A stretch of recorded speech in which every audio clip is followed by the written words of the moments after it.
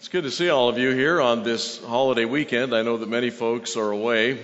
Pastor Bill and his family are in Ellensburg visiting some family up there, and so he asked me to fill the pulpit for him today. And I was talking with Miss Anna Rieger before service and told her that in honor of the memorial holiday and as a special reward for all of you who came to church this morning, I'm going to preach until 1 o'clock. Yeah, that's kind of what she said, too. She looked alarmed at first, and then she told me that I could preach as long as I wanted, or words to this effect. I could preach as long as I wanted, but she and everybody else would be leaving before 1 o'clock. So I won't preach until 1, Lord willing. But we will spend some time this morning in Mark chapter 15, if you'd find your place in the scriptures there. Mark chapter 15. As we're continuing in this series of studies in the Gospel of Mark, we come to the point in Jesus' life where the crucifixion is really at hand. And we find ourselves in Pilate's judgment hall in the scene before us today. In this scene, we witness Jesus on trial for his very life. Now, this is a necessary step in the course of these events because justice, which courts are about, requires due process of law and consideration of evidence in a trial. Before Jesus could be justly executed, he would need to be tried and found guilty of capital offenses. Now, in a courtroom, there are many things that matter, not the least of which is an interest in motives. A motive is a reason for doing something that we do. Motives account for our words and our actions, and therefore they are very important. We realize that motives very often play a part in our consideration even of actions. It may be, for example, that we witness somebody doing a good thing, and yet there's a tarnish put on the good thing they do if the motive is evil or wicked. For example, maybe somebody pays you a compliment. That's a good thing. But then you discover that the real motivation they had in paying you the compliment is that they want you to do them a favor. And so, not that you're disinclined to do favors for people, but you realize you've just been manipulated by the giving of a compliment. At other times, there may be something that somebody does that's not all that good and desirable, and yet we're forgiving because we understand that their intentions were good. Maybe they said something stupid. Anybody ever done that? And if you were to be taken for what you said, folks might have a dim view of you. But you realize, well, I realize that the person didn't really mean that they just were inelegant in the way they made the comment they made. Motives matter. And they matter in a courtroom particularly because the only legitimate motive in a trial and in a court is to do what is right and just. But unfortunately, often that is not the motive that really is revealed upon careful analysis. Often there are other motives hidden, sometimes not so hidden, but evident in the course of decisions and actions taken in the so-called pursuit of justice. Now, in the setting for our text this morning, which is Mark 15, verses 1 through 15, we find the setting to be Pilate's judgment hall. And we see a courtroom drama unfold before our eyes. The story centers primarily in the dialogue, interactions verbally, but not exclusively verbally, involving Pilate, the Jewish leaders, a crowd, and the Lord Jesus himself. Their words and their interactions, together with Mark's comments on the account, disclose much about the motives that were operating in that courtroom setting. The rightful question to ask of Pilate's judgment hall on that very day would be this: where was justice? Was justice served? In Pilate's hall, we find a confluence of mixed motives. And their motives proved to have little to nothing to do with true justice. As we watch the account unfold before us, take a look with me, if you would, at verse 1. Early in the morning, the chief priests with the elders and scribes and the whole council immediately held a consultation. And binding Jesus, they led him away and delivered him to Pilate. Now, verse 1 begins with the Jewish leaders center stage, and they're finalizing a plot that would ultimately lead to the crucifixion of the Lord Jesus.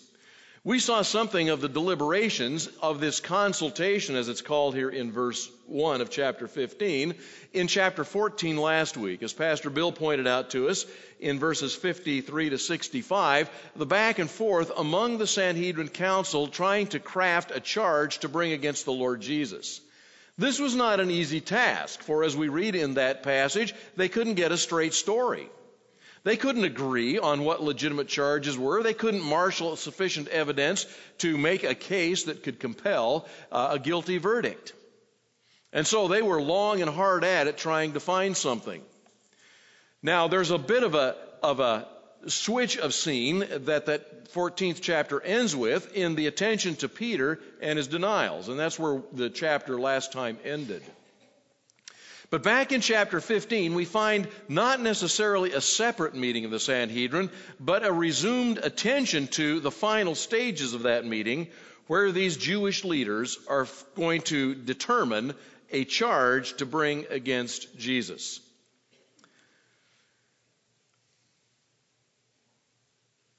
Now, the one charge that they might have been able to make was the charge of blasphemy. And you may recall that from chapter 14 last week, because the priest directly asked Jesus the question if he was the Christ. And he said, "I am," and then he quoted a biblical passage to support his claim. And you remember how righteously indignant the chief priest was at this act of blasphemy. But there's a problem for the Sanhedrin, and that is that blasphemy is not a capital offense in a Roman court. And so that charge would not really cut any ice in Pilate's hall. The Roman government would not have considered blasphemy to be a punishable crime. It has to do with their Jewish religion. Let them have their religion, but it's not in accordance with Roman law, they would reason. But we might ask the question, well, why does it matter what the Romans think? Because the Jewish authorities had the rights and indeed the privileges to conduct trials and to render verdicts, but they did not have the authority to execute a death sentence. That had to come from the Romans. So while they had put Jesus on mock trial before Caiaphas the high priest in chapter 14, while they had come up with charges, they had to have something that could stick in a Roman court before a Roman governor. So they're going to have to come up with something different. Well, in fact, they did. We're not told what it is. At verse 1, we are simply told that they had held their consultation, and then, after they had reached the conclusion of the consulting, they bound Jesus and led him away, delivering him to Pilate. Now we're introduced to another character in the story with the entrance of Pilate. Pontius Pilate, his full name, a name that lives in infamy. If you come from certain traditions, you may have been accustomed to reciting the Apostles' Creed on a regular basis, and you'll recall one line in that creed says of Jesus that he suffered under Pontius Pilate. Part of a Christian liturgy includes his name with reference to the events and their follow-up that are rehearsed for us in this particular chapter. Pilate was the fifth Roman governor of the land of Judea when the system of governing in the provinces had been changed in AD 6. He was the fifth in the sequence of governors between the year 6 and the time of Jesus' crucifixion, roughly around 33 AD. Though the governors normally resided at Caesarea, which was the nice coastal destination, rather than in Jerusalem, it was not uncommon for the governors to come to Jerusalem during the feast days, such as the Feast of Passover, which was being celebrated at this time. It was their means of keeping order in the province, because they feared that perhaps as many Jews would gather together, there could be some uprising or some other disturbance that the government would be concerned about. So Pilate's in town for the feast, probably staying in Herod the Great's palace in the city of Jerusalem, and prepared there to do the work of governing as it might come before him at that place and time. Pilate served as the governor of Judea for 10 years, from 26 to 36 AD, so we find him now at about a little ways past the midpoint of his governorship, had been in office for 7 years or so, and had plenty of time to show his colors with respect to the Jewish people. They were not particularly appealing colors to the Jews. The historians Josephus and Philo both described Pilate as being cruel and very insensitive to the ways and the traditions and the beliefs and practices of the Jewish people.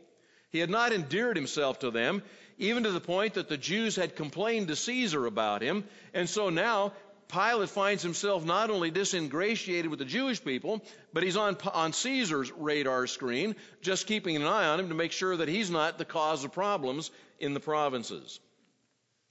So there's Pilate that we find, the man who's the governor at this trial that Jesus is going to be placed in. Verse 2 tells us of Pilate's question to Jesus and Jesus' answer. Pilate questioned him, "Are you the king of the Jews?" Now, before we get to the question that Pilate posed, we might step back and say, where did that question come from? Well, that's where we have to draw an inference. Mark doesn't give us this particular detail, but in a moment we'll find some evidence that will indicate that this was indeed the fact. What the Jews had determined to charge Jesus with was high treason. That is, they were going to say that Jesus claimed to be a king. Now, that would get Rome's attention. They don't care about blasphemy. That doesn't bother them because that's a Jewish thing. But if somebody's going to be king, now you're threatening our province of political rule, and that will get their attention. So we infer from the question that Pilate asked that the Jews charged him with treason in claiming to be the king of the Jews. Now, as you would expect in a court, Pilate in effect asks the accused, "How do you plead?" And so he says, as our translations have it, "Are you the king of the Jews?" But there may be a little more to that question than isn't apparent in the reading I just gave it. Because as that question is constructed, it puts the emphasis upon the word "you," and probably adds a tinge of sarcasm and maybe even a bit of cynicism to Pilate's question. We might inflect the question this way: "You are the king of the Jews?" Or, "Are you the king of the Jews?" Do you hear the condescending tone in the asking? It's not something that comes as a totally neutral questioning relative to the charge made, but rather simply saying, this does not add up. This person standing before me does not have kingly bearing. He doesn't appear to pose any great threat to the Romans. So really, as we might say colloquially in our day. Jesus, however, straightforwardly and simply answers the question, "It is as you say." No plea of not guilty. He says, "Yes, I am the king of the Jews."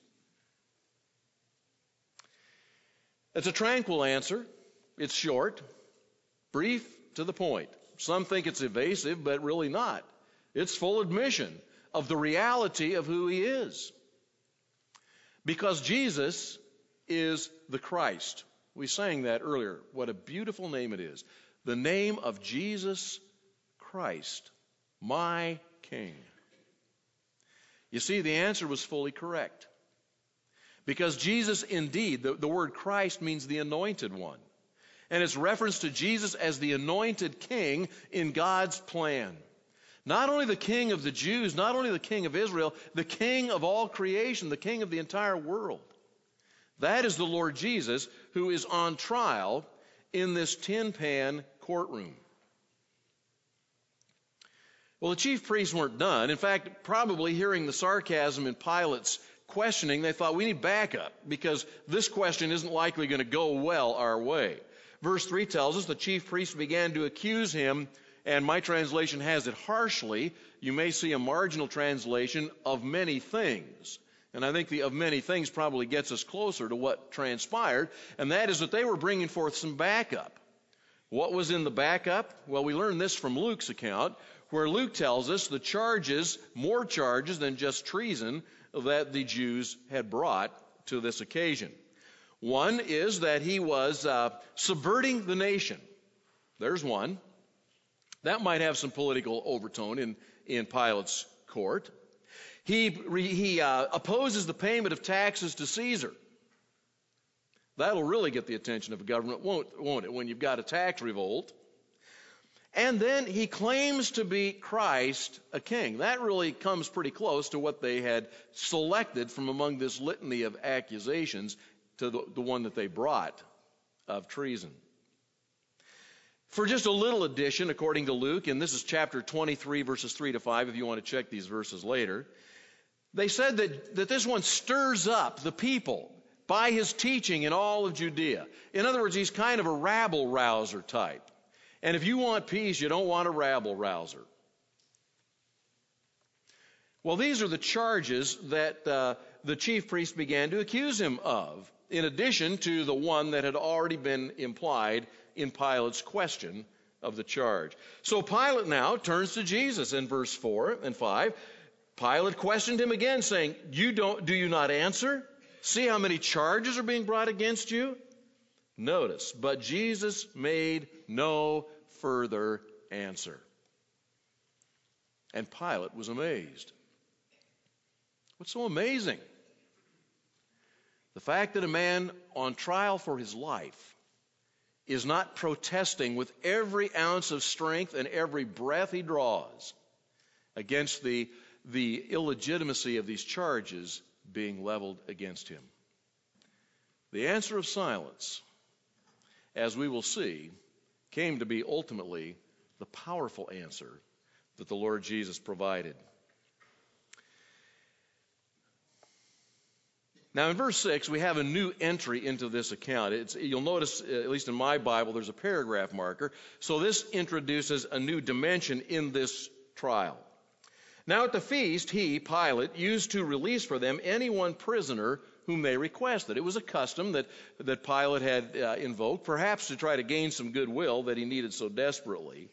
But he really needed it desperately on this occasion, because here's the situation as it's unfolded thus far. He's got a Sanhedrin council, and those who were attendant to it, more of whom we'll see in a moment, who are in an uproar. They're here pushing their agenda, and where they fear it might be slipping through their fingers, they're only ratcheting up the pressure. So here's the making of an uproar, and Pilate's in a spot. He'd been warned by Rome not to create any disturbances or to let any insurrections occur. This is not going to look good on your resume, Pilate. So he comes up with the idea, maybe I can release Jesus under the provision of clemency that I have established as a custom in favor of the Jews. Give amnesty to a prisoner of their choosing. Now he's got a candidate for a choice, an alternate. Look at verse 7. The man named Barabbas had been imprisoned with the insurrectionists who had committed murder in the insurrection. Now here's a good choice. I'm going to release a prisoner. Take your pick. On this hand, we have Barabbas. What do we know about Barabbas? Well, he was a rabble-rouser, an insurrectionist, trying to upset Roman order. That would have made him something of a folk hero with some of the Jewish people, because there was a whole sect of them known as the Zealots. They were adamantly opposed to Roman rule and sought to subvert it at every chance they could. Maybe you're familiar with the movie Masada, the story of the last stand of a Jewish group down at the fortress that Herod had built in the southern desert of the Red Sea. In 70 AD, when the Romans had destroyed the city of Jerusalem, this band of zealots fled to that fortress, and they pitched their tents, camped out there, and stayed for 2 years while the Romans finally breached that fortress, and the whole lot of them perished, if you remember the story. Barabbas might have been something of a folk hero, but there was a certain tarnish on his image, because in insurrection he had committed murder, and we learn from John that he was also a well-known robber. So maybe there would be something that would make him a folk hero, but you got 2 of the 10 commandments gone with this guy in terms of committing murder and robbing. So this guy is no prize to be sought in the release of a prisoner at Passover. The alternative that Pilate offers then is Jesus, this man who has not yet been convicted, actually, but has been charged with a crime that he looks very unlikely to be guilty of. So we've got Pilate making this offer of choice. Now there's another wrinkle that gets into this that we see in verse 8. Because the crowd went up and began asking him to do as he had been accustomed to do for them. What's this crowd? Well, we read further and find out more about them as we look to verse 9. Pilate answered them, saying, "Do you want me to release for you the king of the Jews?" Jesus, in other words. For he was aware that the chief priests had handed him over because of envy. In other words, Pilate wasn't buying the charge at all. He knew what was going on here.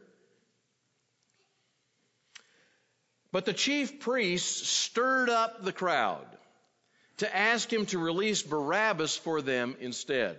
Now here's the linkage between the chief priests, and we've already seen at length in this account, and this multitude of people, many of whom may have been on their payroll or certainly part of their loyal company, who would not have been at any point allegiant to Jesus.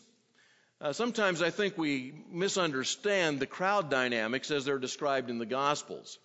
We have a number of very pious Jews who've gathered in Jerusalem for the Feast of Passover. And there had been a number of pious Jews who entered into procession at the triumphal entry on the Sunday before the events that are transpiring now.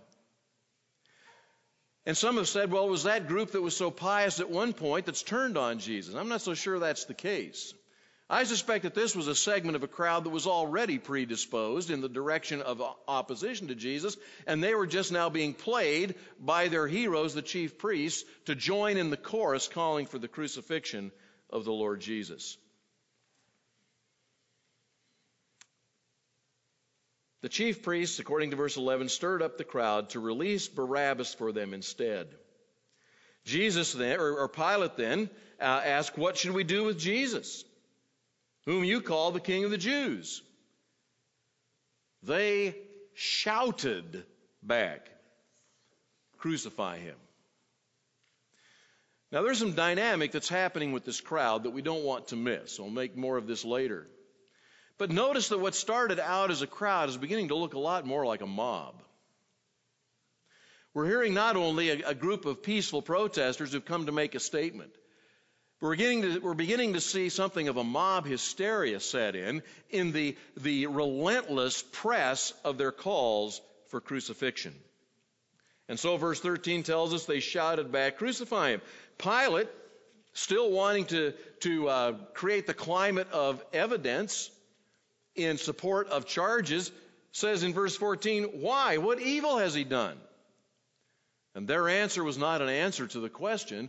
Their answer was just, as the text has it here, to shout all the more, or to shout exceedingly, or to shout in mob psychology, "Crucify him, crucify him, crucify him."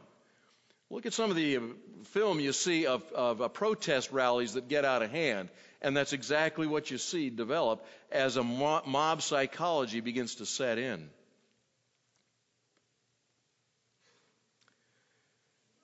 Well, verse 15 winds up the account. Wishing to satisfy the crowd, Pilate, 3 things.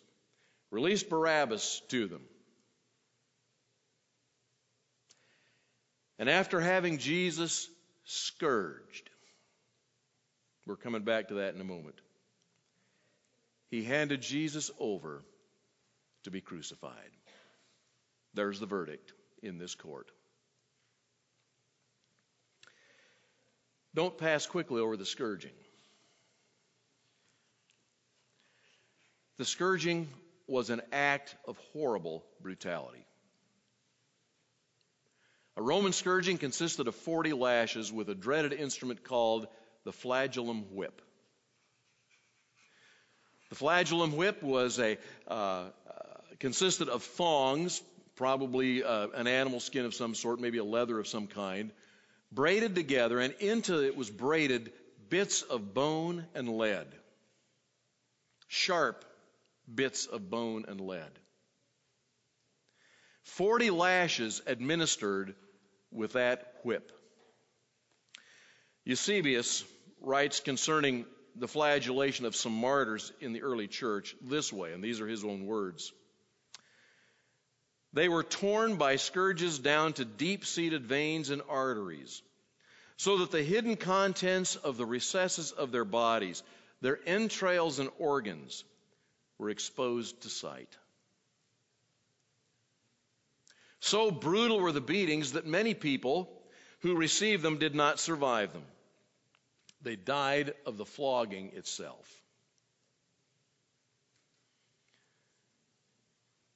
When the prophet Isaiah wrote in chapter 52, verse 14, his appearance was so disfigured beyond that of any man, and his form marred beyond human likeness.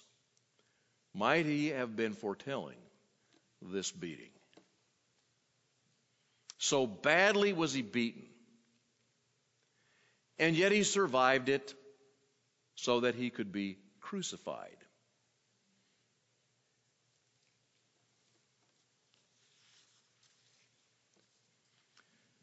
There's the account of the trial. Now, what do we know of the motives? They were mixed. You'll see on the back the identification of the four primary characters here, or groups of characters. We start with the Jewish leaders. And I would summarize their motives in three words: hateful, unbridled envy. Hateful, unbridled envy. Now, there are some things that their motives were not that we might want to think about for a moment first. They were not motivated by a quest for justice. That's what courts ought to be about, but that wasn't their agenda. If it were their agenda, they would not have found it necessary to concoct a story. They wouldn't have been up all night trying to find a consistent story by which Jesus could be crucified. They would have said, we want what's right and just in this matter, Jesus. Let's tell it like it is. But of course, that wouldn't result in a crucifixion, would it? And so there was no interest in justice on their part, evident in the fact that they fabricated and deceived with the charges they brought. It's also clear they weren't motivated by a love for Rome. They weren't coming and saying, look, Pilate, you got a problem developing here, but we're going to help you out with this one. We're bringing this guy. He's going to stir up a horrible ruckus for you. He's already been doing it. He's going to stir up a ruckus you don't want. So here, we're just telling you, he's calling himself a king. Why don't you get rid of him? Now, that might be what a person who loved Rome would do. But remember, these folks had no love for Rome. What they did know was that if they wanted to accomplish their agenda of being rid of Jesus, they had to pander to Roman interests. And that's the motivation that resulted in the charge that they finally came up with. Now, we might think that they were motivated not in the charge that they brought before Pilate, but in the claim that they made in chapter 14 that Jesus was a blasphemer. Now, that sounds like a religious and a pious reason. Anybody who blasphemes has diminished the person of God. And that would be a legitimate motive to take action against Jesus if it were true.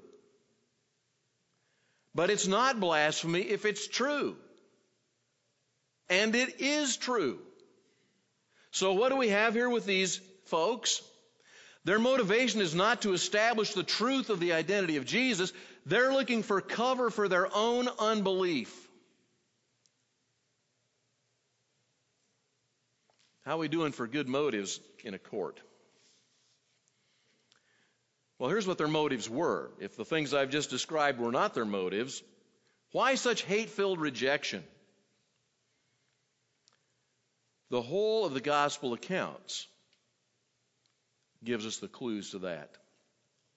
We could go back just a few days to that Sunday event at the temple when Jesus came in and cleansed the temple, overturning the tables of the money changers and saying to them, my Father's house shall be a house of prayer. You have made it a den of thieves.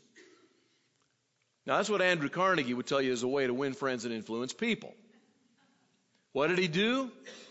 He called it as it was. He rebuked them for the hypocrisy of their piety, their supposed piety. And they surely did not like the fact that Jesus went about exposing their sin. Repeatedly through the gospel accounts, we find those occasions where the leaders would seek to ensnare or entrap him in a trick question or a loaded question or something other that they could discredit him with. And every time they lost. Because they were dealing with the one who is absolute and perfect truth. The one who is perfect in his character. Who's the one who is capable of performing majestic miracles. And the one who taught with authority and power, not as one of them did. You see, they were so consumed by all of those things that Jesus represented that showed the superficiality of their faith, the shallowness of their professed goodness, and the depth of their sin. And they didn't like it. Now, just as a sidebar, that won't cost you any extra. Do we like it either? And it takes the grace of God, the grace of repentance that he grants us in our own lives, to respond any differently when we're called up short by the realities of Jesus and his person and his ways and the teachings of his word. But these leaders would have no part of what Jesus stood to teach them and to call them to. Pilate had it right in verse 10. Because as we read there, he says, he was aware that the chief priests had handed him over because of envy. You see, in all of these encounters through the course of his life, Jesus had shown himself to be who he is, the true Son of God, the one anointed and sent to redeem his people. And they were envious, jealous of the fact that he had that they did not possess. And furthermore, that it was a winsome thing and attracting a following that they feared they were losing. Envy was their motive. And it was hateful and bitter. But what about the crowd? What's their motive in this situation? 2 words for them: irrational hysteria. Why did they jump on the wagon and call for Jesus' crucifixion? We saw it earlier in verses 9 and following, the irrationality of their claims. Peter offered them a choice that would be to make a sane choice. Compare the two that I will release one, of which I will release one. Which one makes sense to release? Barabbas or Jesus? Well, if you want a good life, take Jesus. Why Barabbas? Pilate has to be astounded at the insanity of that choice.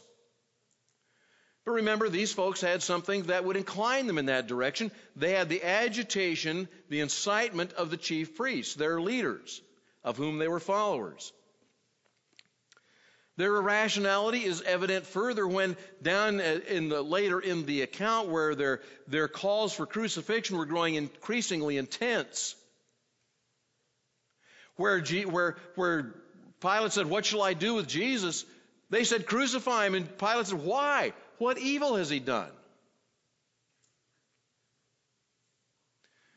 Pilate knew the answer to that question already. We don't find it in Mark's gospel. But if you put the gospel accounts all together, you will find that repeatedly Pilate told this crowd, "I find no fault in this man." That was really Pilate's true verdict on this thing. I find no fault in this man. He even went to the extreme of trying to wash his hands of the matter. Remember that? Because he wanted no part of this travesty of justice. Mark doesn't tell us these things. Mark wants us to understand Pilate is complicit here. When he puts the question to the crowd, what evil has he done? They don't answer. A rational response would be able to tick off legitimate charges that were punishable by death. But they have no such answer. All they do is give and here's the second characteristic of their motive, hysteria. Crucify him, over and over again. A mob psychology taking over and creating the ruckus that Pilate so dreaded. So we come to Pilate's motives and say, what was driving him? 3 words.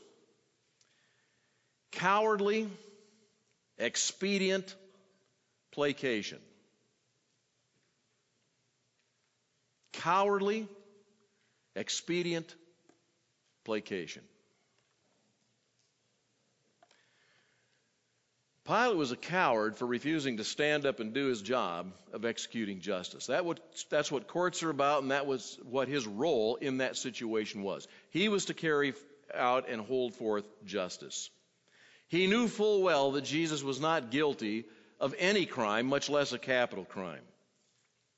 Though he sought ways to spare Jesus throughout the course of this exchange, verse 15 is the capstone of his guilt.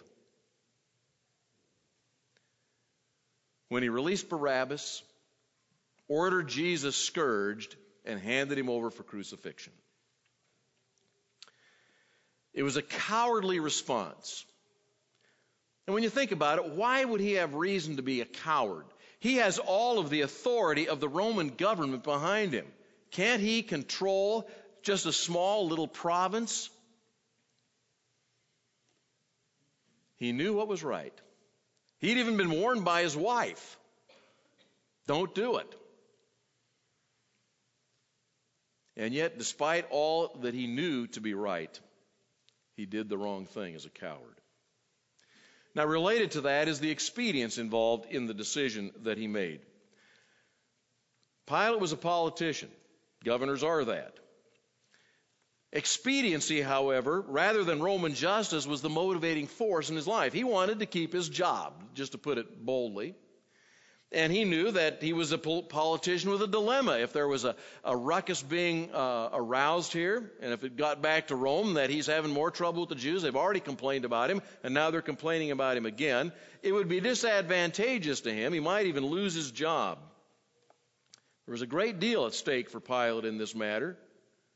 And so to protect his own interests, he took the easy out, the expedience, which led to the placation that is explicitly stated in verse 15, wishing to satisfy the crowd.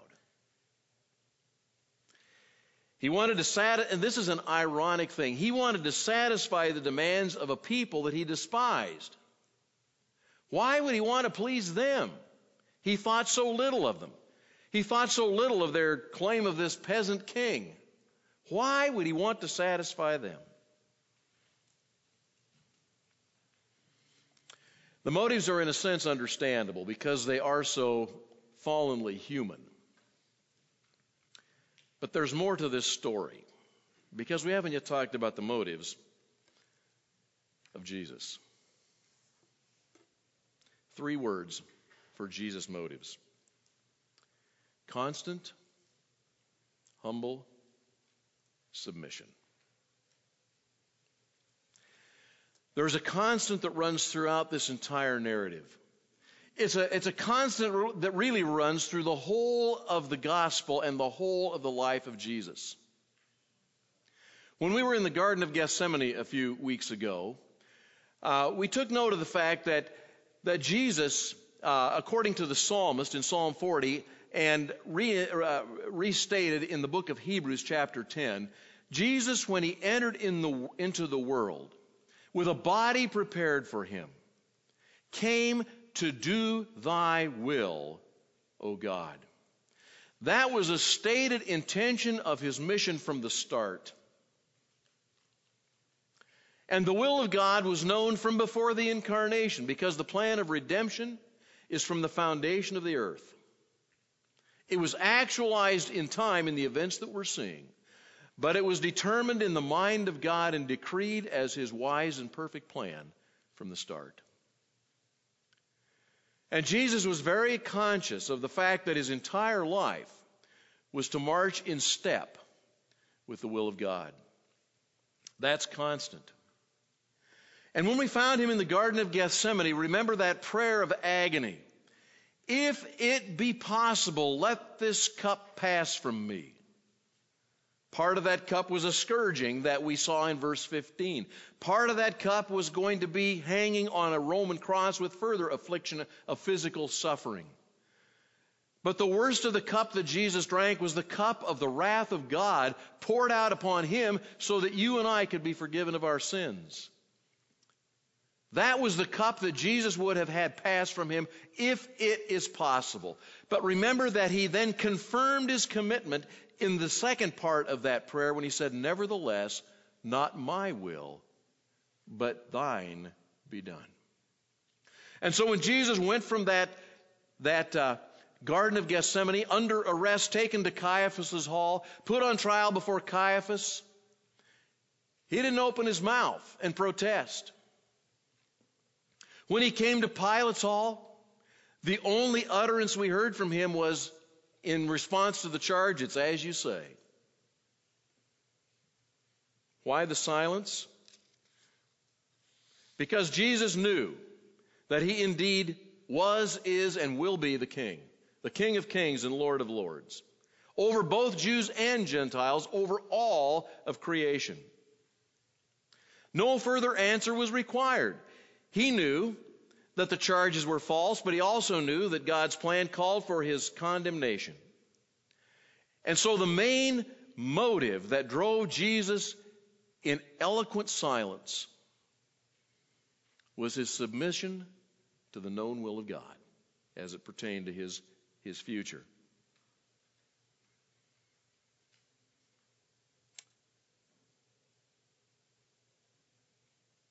The prophet Isaiah put it in these words, he was oppressed and afflicted, yet he didn't open his mouth. He was led like a lamb to the slaughter, and as a sheep before her shears is silent, he did not open his mouth.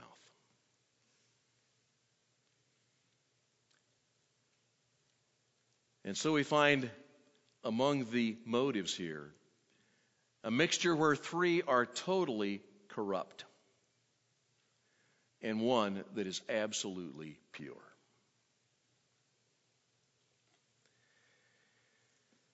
This scene in the crucifixion narrative has taken us to Pilate's judgment hall, a place where truth and justice should be the governing motives. The confluence of mixed motives that we saw is evident in this account, leads us to see that Pilate's hall was anything but a hall of justice. In this judgment hall, Jesus is falsely accused by the Jews, condemned by Pilate for the very offense for which Barabbas was guilty and yet released. Where is justice in that?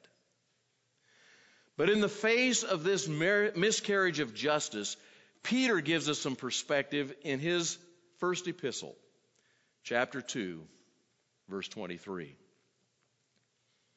Picking up the ideas of Isaiah, quoting some, paraphrasing some, Peter writes, Jesus committed no sin, nor was any deceit found in his mouth. And while being reviled, he did not revile in return. While suffering, he uttered no threats. But get this part. But he kept entrusting himself to him who judges righteously. That would not be Pilate. He entrusted himself to his Father, who would judge him righteously. And in the grand scheme of eternity, and in accordance with God's gracious redemptive plan, the injustice of Pilate's judgment hall accomplished our redemption.